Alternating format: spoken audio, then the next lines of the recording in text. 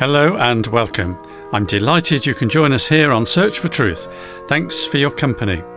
Now, I'm your host, John Martin, and I introduce your Bible teaching programme with Brian Johnston. Brian's looking again today at another factor about the supremacy of Christ. This time it's the eternal quality of Christ's existence. This is yet another characteristic which, along with the 9 others which Brian's looking at in this series, acclaim Jesus Christ as the incomparable, preeminent, sovereign Lord. As I just said, today's title is The Eternal Christ. So let's hear now from Brian. Thanks, John. And in this study, as you say, we'll continue our look at some of the rewarding truths about our Lord as we now focus down on the last book of the Bible, the book of the Revelation. Very soon, almost immediately after the resurrection, we've the clearest expression of how Jesus' followers viewed him when standing before him in the secure room, that upper room. It's recorded in John 20 and verse 28 that Thomas answered and said to him, "My Lord and my God." Sadly, the waters would soon be muddied by false teachers like Arius, who introduced the novelty of claiming Jesus was an inferior being to the Father.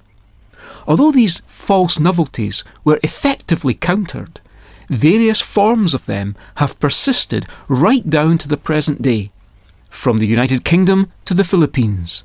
In nominally Christian subcultures, the teaching of Arius still surfaces in pseudo-Christian cults. Of course, the entire New Testament testifies to the eternal deity of the Son of God, known to us in humanity as Jesus Christ. In particular, the divine nature of Christ is well documented in Revelation, which is our chosen text for this part in our series of studies. In the Bible's final chapter, Jesus says, "Behold, I am coming quickly, and my reward is with me, to render to every man according to what he has done. I am the Alpha and the Omega, the first and the last, the beginning and the end."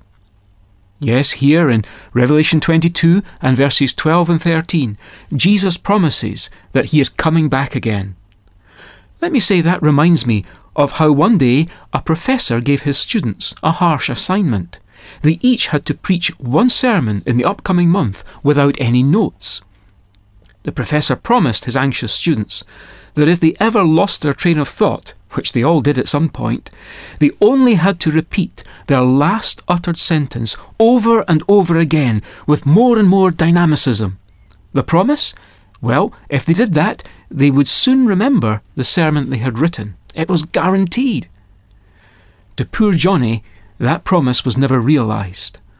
Although he was preaching in an ideal situation, a small church comprised of older people, as soon as the words, "I am coming," were out of his mouth, all the rest of his sermon fled. He started to panic. All eyes in the audience were on him, and he couldn't remember a word of what he was supposed to say. He stared at them for a minute, sweat dripping from his face. He wanted to scream "help," but that wouldn't look too good on his resume. With relief, he remembered his professor's promise, and with a bit more energy, he again uttered, "I am coming." When his mind was still blank, he did it again, and again. In desperation, he took a firm hold of the old pulpit and screamed out with all of his might, "I am coming!"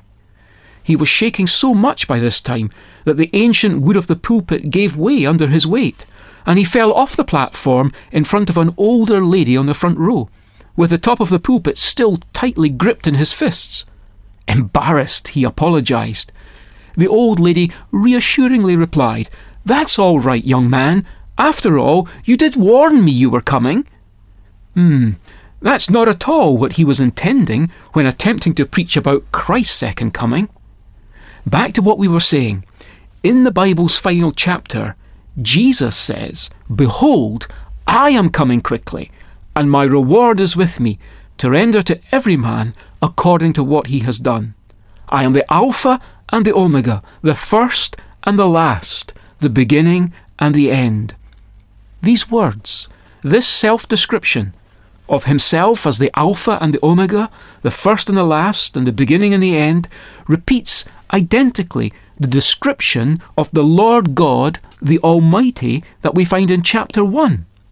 In chapter 1, verse 4, we find the following statement: John, to the 7 churches which are in Asia, grace to you and peace, from him who is, and who was, and who is to come, and from the 7 spirits who are before his throne, and from Jesus Christ, the faithful witness, the firstborn of the dead, and the ruler of the kings of the earth, to him who loves us, and released us from our sins by his blood, and he has made us to be a kingdom, priest to his God and Father. To him be the glory and the dominion for ever and ever. Amen. Behold, he is coming with the clouds, and every eye will see him, even those who pierced him, and all the tribes of the earth will mourn over him. So it is to be. Amen. I am the Alpha and the Omega, says the Lord God, who is, and who was, and who is to come, the Almighty. So the title, Alpha and Omega, is equally applied to Jesus Christ as it is to the Father. It's a title, of course, which brings together the first and the last letters of the Greek alphabet. It indicates, therefore, one who is both the beginning and the end of all things having been created by him and for him. Without question, this is an affirmation of deity as applied to Jesus Christ here in the book of the Revelation, and it's expressed in eternal terms. I have a friend who was delivered from the error of a pseudo-Christian cult quite a few years ago. The pivotal point, naturally, was the Bible's clear teaching about the person of the Lord Jesus. The 2 Bible texts which the Holy Spirit used to crystallize his thinking were the ones we've used today. First, the words of Thomas in John chapter 20, when he confessed in breathless worship to the risen Jesus, "You are my Lord and my God." Now, it so happened, but of course it was no coincidence, that my friend had just been reading in the Bible's last chapter, from which we've quoted. He'd been reading the words, they're found in chapter 22 and verse 8, and John the Apostle, who wrote the book of the Revelation, is telling of his own experience here. He says, "I, John, am the one who heard and saw these things. And when I heard and saw, I fell down to worship at the feet of the angel who showed me these things. But he said to me, 'Do not do that. I am a fellow servant of yours and of your brethren, the prophets, and of those who heed the words of this book. Worship God.'" It was as if a shaft of brilliant light hit him. My friend, that is, dispelling the darkness of error. He'd been conditioned up until that time to think of Jesus as a created being, as are the angels. But now he could see the difference. The angel told the Apostle John not to worship him. But Jesus, back in the upper room, had received worship from Thomas and the other disciples. The difference was clear. Then his eyes fell on the later words, "I am the Alpha and the Omega." Those words that we noted, first of all, from the last chapter of the Bible, Revelation 22, and he laid them alongside Revelation 1 and verse 8, where we again find the words, the Alpha and the Omega. But by putting the two together and comparing them, he observed that what is true of Jesus in chapter 22 is true of Almighty God in Revelation chapter 1. The same expression, the Alpha and the Omega, is applied to both Jesus and Almighty God. So he now uses this combination of verses to confound former colleagues, even using their own corrupted Bible version to do so. Of course, as we said earlier, the testimony of the book of the Revelation to the eternal deity of Christ is fully consistent with teaching throughout the New Testament. We'll content ourselves in closing just to take two selected quotes from the letter to the Hebrews, which emphasize very explicitly the forever character of our Lord. There in the first chapter, we read the words of God the Father addressing his Son and saying, in Hebrews 1 and verse 8, "But of the Son he says, 'Your throne, O God, is forever and ever, and the righteous scepter is the scepter of his kingdom. Remember, that was God the Father addressing the Son, and he addresses the Son as God. Your throne, O God, is forever and ever. And again, from the last chapter of the book of Hebrews, we have Jesus Christ is the same yesterday and today and forever. That's found in verse 8 of that last chapter. From first to last, even from the first chapter of Hebrews to the last chapter of Hebrews, as with the book of Revelation, in chapters 1, the first, and chapter 22, the last, Jesus Christ is shown to be the one who is the first and the last. We love the everlasting Word, the Father's only Son, God manifestly seen and heard, and hence beloved one. Worthy the name of Jesus now, that every knee therein should bow, that every knee therein should bow.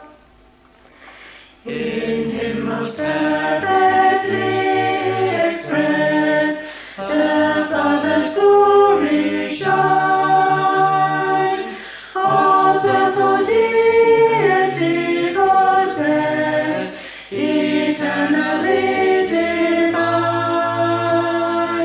Worthy the name of Jesus now, that every knee therein should bow, that every knee therein should bow. True image of the infinite, whose essence is concealed, brightness of uncreated light, the heart of God revealed. Worthy the name of Jesus now, that every knee therein should bow, that every knee therein should bow. Those are marvellous verses, aren't they, of that hymn we've just heard? I'll quote them for clarity. We laud the everlasting Word, the Father's only Son, God manifestly seen and heard, and heaven's beloved one. In him most perfectly expressed the Father's glories shine, of the full deity possessed, eternally divine. Worthy the name of Jesus now, that every knee therein should bow. Don't forget, there's the transcript booklet containing all 10 talks in this series, and it's free, so if you like one or more, please tell us and ask for the title, The Supremacy of Christ. If you've got a pen and paper to hand, I'll give you our contact details, and here they are. Search for Truth, Church of God, at Downing Drive, Leicester, LE5 6LN UK. I'll repeat that. Search for Truth, Church of God, Downing Drive, Leicester, LE5 6LN UK. You may be interested to know that you can access Search for Truth booklets and programmes by looking up www.searchfortruth.org.uk. And there the church's main website can be found, and you can download the programmes and their accompanying transcript, well as accessing other helpful material. So it's been really great to have you with us today. We do appreciate your company, so many thanks again. And next week's study focuses on the supreme sacrifice of Christ, so please do join us again. Until then, very best wishes from Brian, from David, our singers, and me, John. Goodbye, and may God richly bless you. True image of the infinite, whose essence is concealed, brightness of uncreated light, the heart of God revealed. Worthy the name of Jesus